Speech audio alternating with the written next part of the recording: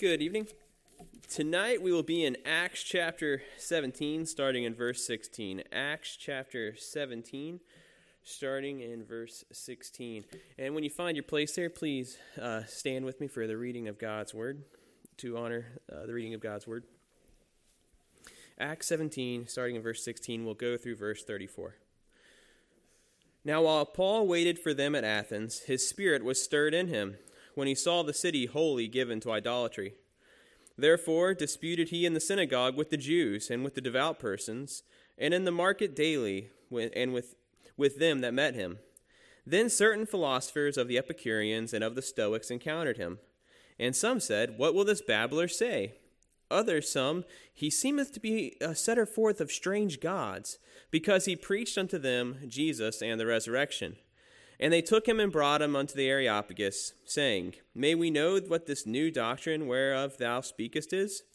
For thou bringest certain strange things to our ears. We would know therefore what these things mean. For all the Athenians and strangers which were there spent time in nothing else, but either to tell or to hear some new thing.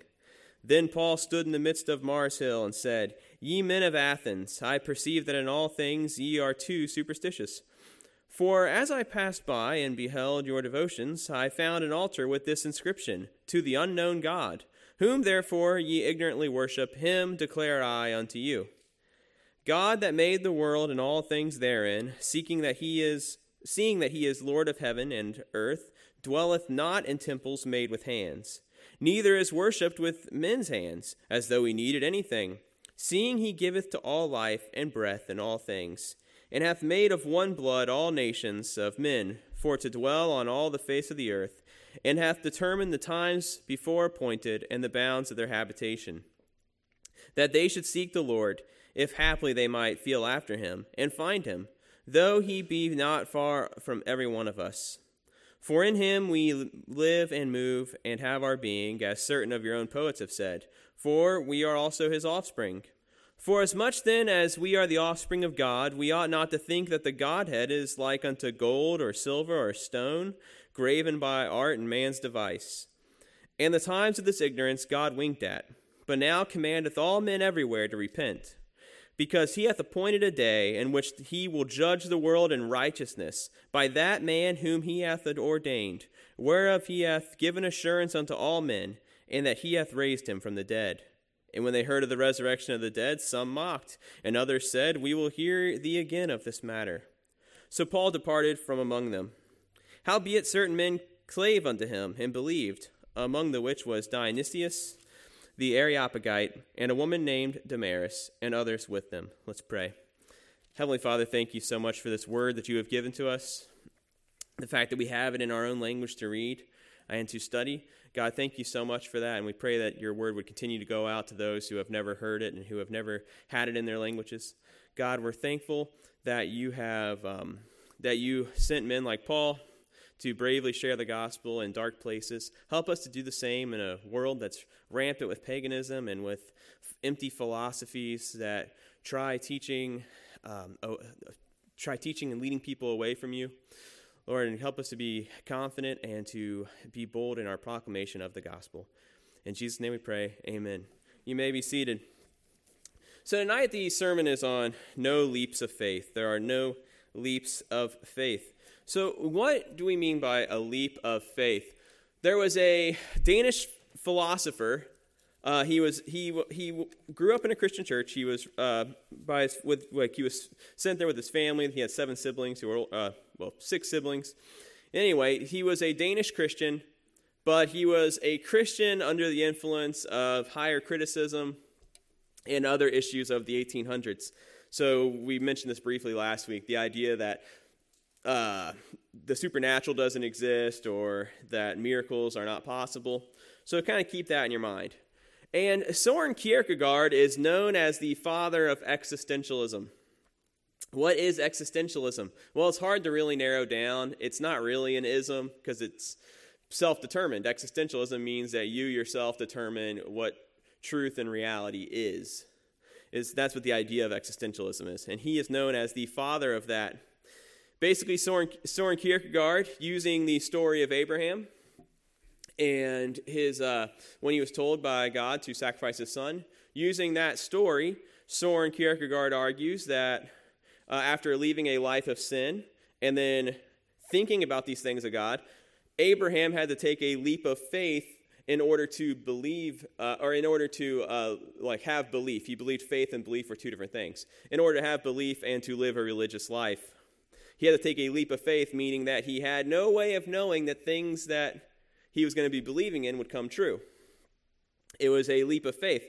Now, there's a problem with that, and that is presuppositions. What is a presupposition? Well, a presupposition is what we presuppose before we believe certain things, and we'll get to those certain things in a second. So the question is Christianity a leap of faith? Well, it depends on your presupposition.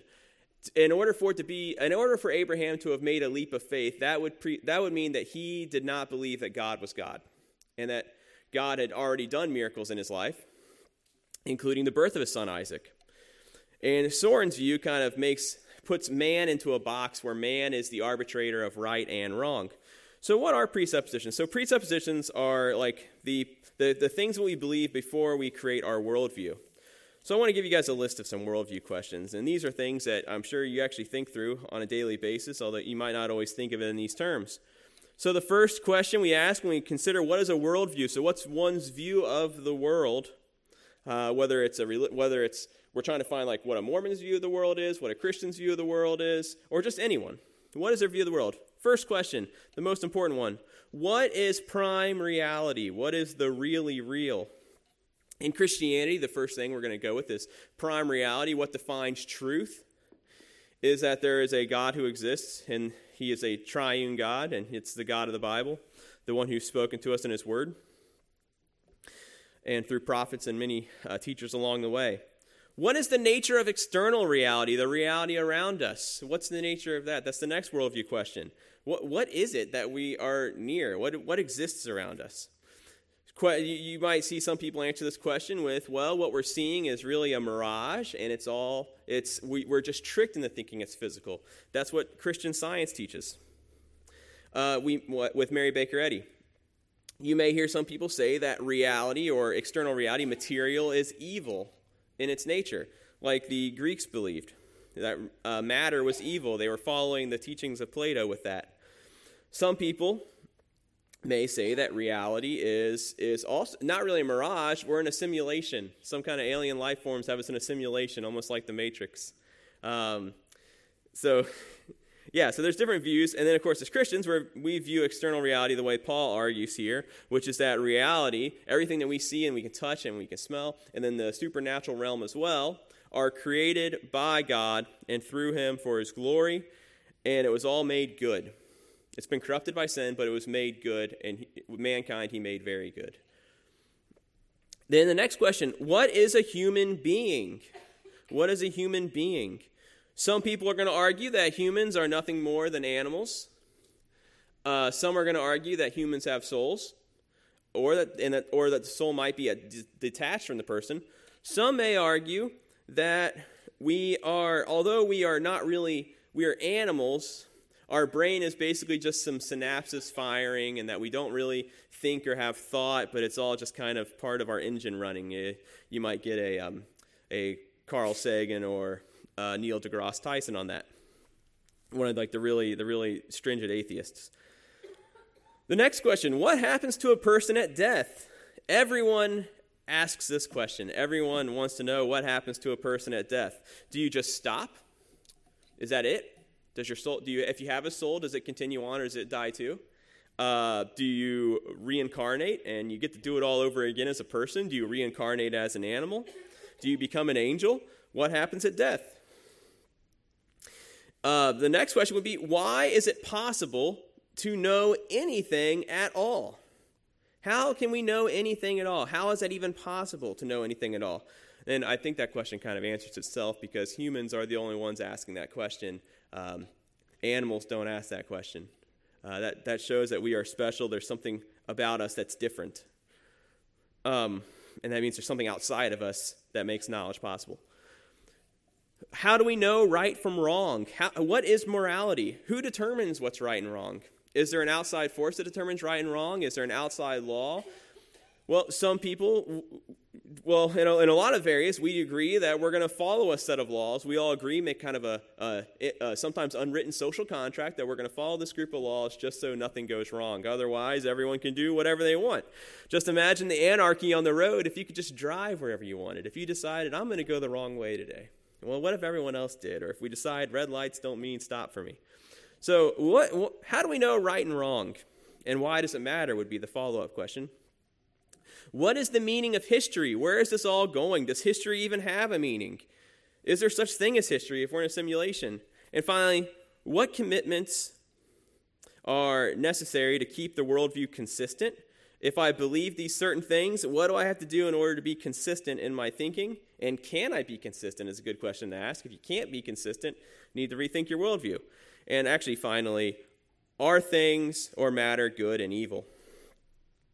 All right, so Paul does address all of these, and he, in his argument against the Epicureans, the Stoics, and the pagans that he's around here in Athens, and we'll get to that.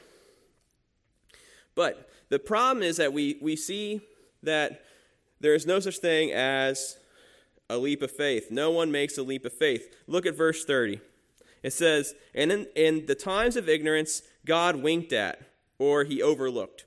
God winked at, but now commands all men everywhere to repent. Why? Verse 31, because he hath appointed a day in which he will judge the world in righteousness by that man whom he hath ordained, whereof he hath given assurance unto all men, and that he hath raised him from the dead. So the way Paul makes the argument here shows that there is no other option. He is not arguing with, he's not saying consider this. Consider that maybe there's a God, you don't know him, he's the unknown God, and that he may have sent his son Jesus to do these things, and although I've seen him, you haven't seen him or experienced him. I saw him on the road to Damascus, but you haven't experienced him. So you can decide for yourself if you think that this is true or not, and then you can make that leap of judgment. That's not what Paul's saying. Paul is speaking as if this is reality, and this is the way it is because this is the way it is. And it is strange to them because he's teaching them a new thing, something they've never heard of. This is Athens. This is Greece. It's not Turkey where he was preaching before. It's not Israel. So Christianity is new here. It's brand new to the world anyway at this point, but it's new in Athens. And something I want to really point out here is that there is no such thing as neutrality. Pastor Tim preached on that a few weeks ago. There's no such thing as neutrality. Paul presupposed that God exists in the Trinitarian form and that everyone believes that when he makes this argument. Look back with me at Romans 1. Or actually, look forward in your Bible at Romans 1. Romans chapter 1.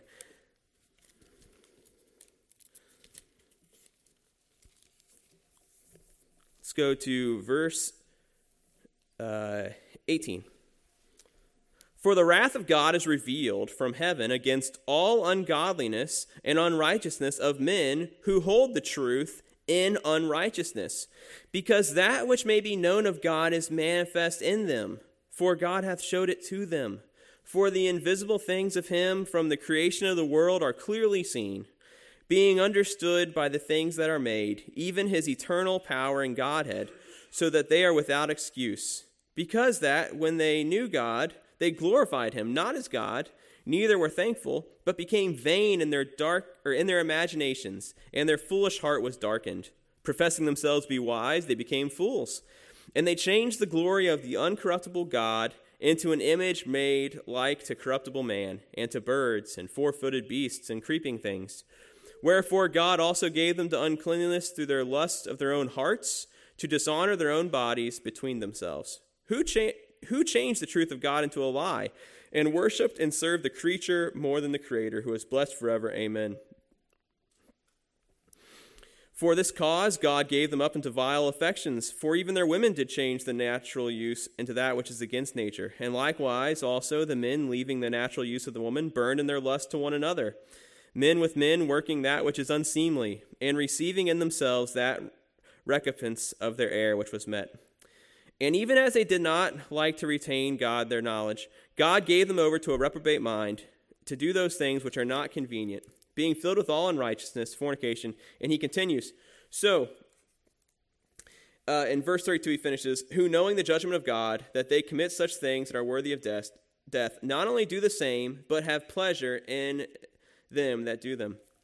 So what is that saying? What is Paul saying there? Is that all men everywhere, every human being in sin, if they are apart from Christ, have suppressed the truth of God for a lie. The truth of God is in them. I personally don't believe that there is such thing as an atheist because they are suppressing that truth. The Bible is clear. There is no such thing as an atheist. They are lying. They are suppressing the truth of God with a lie.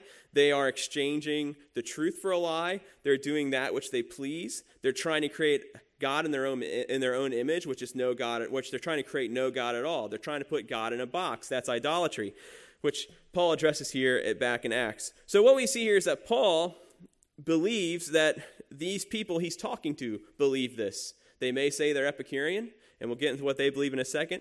They may say they're a Stoic. They may be a pagan who's believing in Zeus and Ares and all these other Greek gods. But Paul knows that in their heart they are made in God. Knows that they are made in the image of God, and that in their heart they believe these truths and are suppressing them. So let's look at this passage, starting in verse 16 of Acts chapter 17.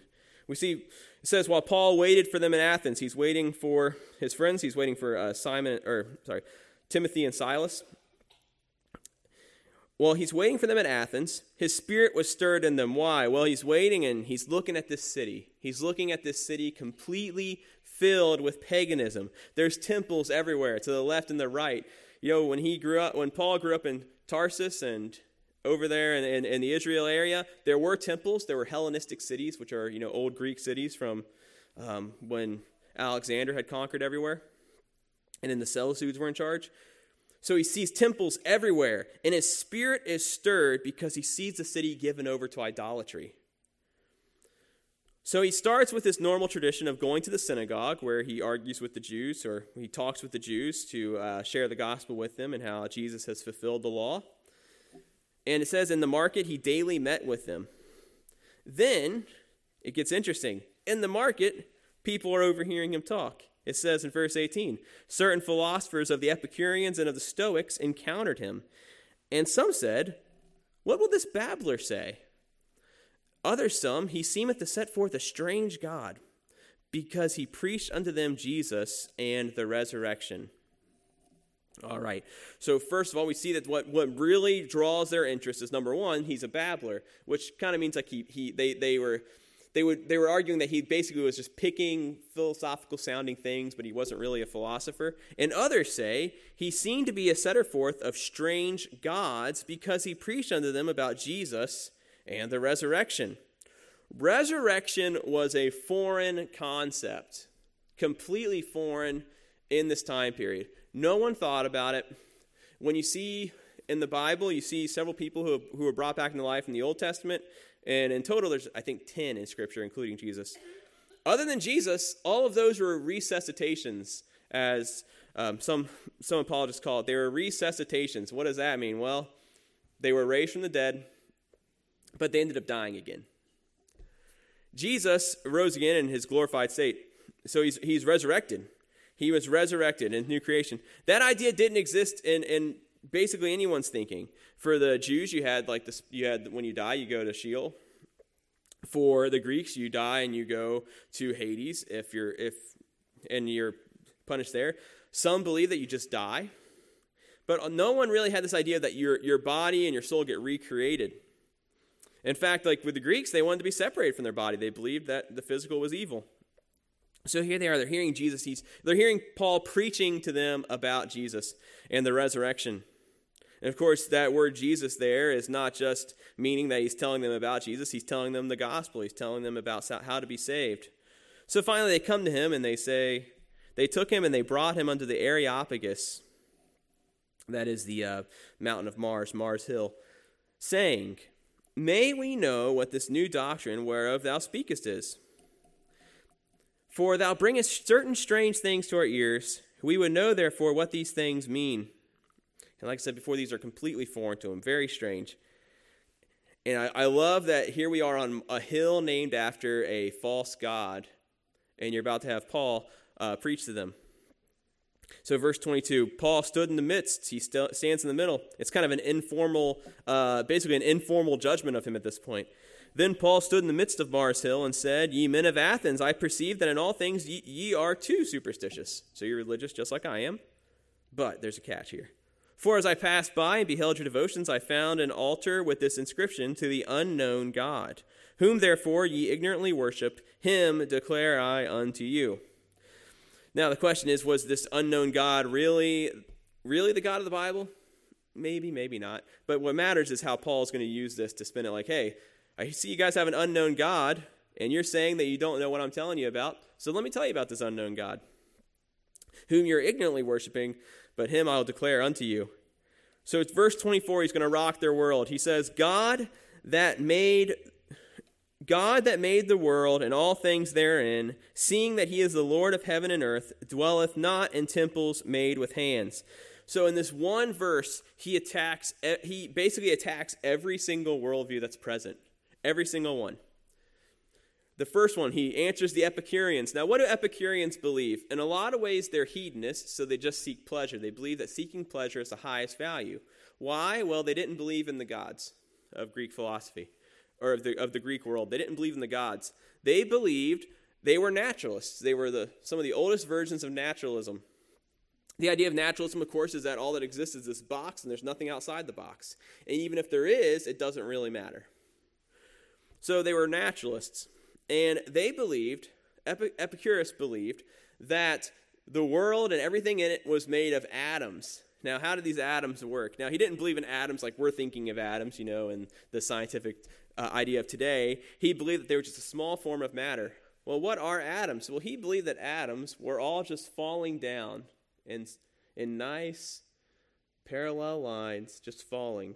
Where are they falling to? He didn't say. Where did they start? He didn't say. And how are things made? Well, sometimes these atoms swerve. Why? Just because they do. They swerve, they hit each other, trees form, the world forms, and when things go wrong, it's because the atoms swerved another way, and that's how the Epicureans really believe the world exists. Now, as something that crazy, I too would just seek pleasure, if that was what I believed, but in any case, that's what they believed. Now, right here, Paul is answering, when he says, God made the world, he's saying right off the bat, that there is a God who exists, and that everything you're seeing, he made it with a purpose. And he goes through and gives the purpose here throughout the passage. He made it with a purpose. So it's not just atoms falling and then sometimes swerving and hitting each other. There is a God who made it for his glory, and he controls it. And that all history is going a certain direction.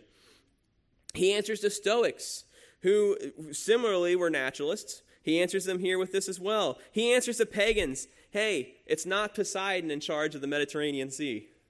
It's God. It's not Zeus in charge of the storms. It's not Ares in charge of war and other things. It's not Artemis who helps you with your hunts. It's all God. There's only one God, and he's in charge of all of it. And he made all of it. And unlike your false gods, he doesn't dwell in temples because he is the Lord of heaven and earth.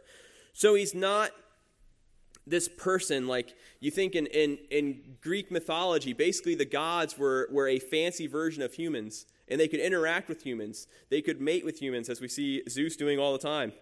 They were interacting with humans. They were basically a more, I guess, superhero version of a human.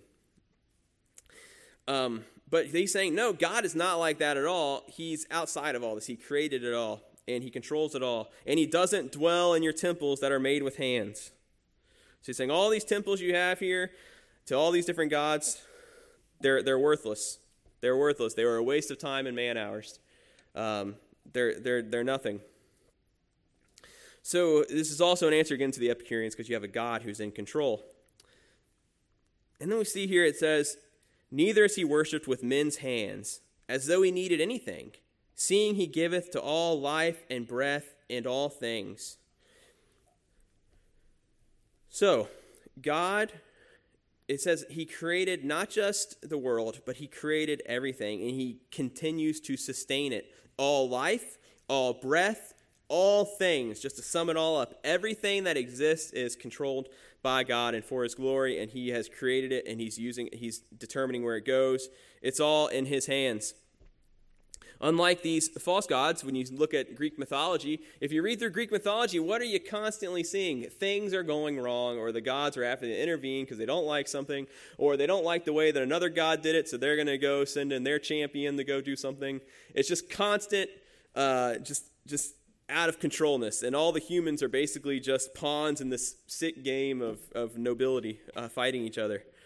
And then you have this idea of the once again, the philosophers of the time, whether it's the Platonic philosophers who believed that matter is evil. We have him saying here that God created it and he likes it.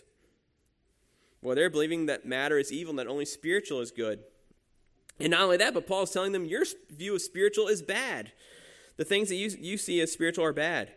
And that the way that you worship is not needed. God does not need those things. He doesn't need your oracles on mountains. He doesn't need your agricultural rituals or any of that. All he needs is what he's ordained in the Word of God, which I'm sure Paul was going to get to if they didn't cut him off here at the end. And then we see verse 20. We see verse 26. He hath made of one blood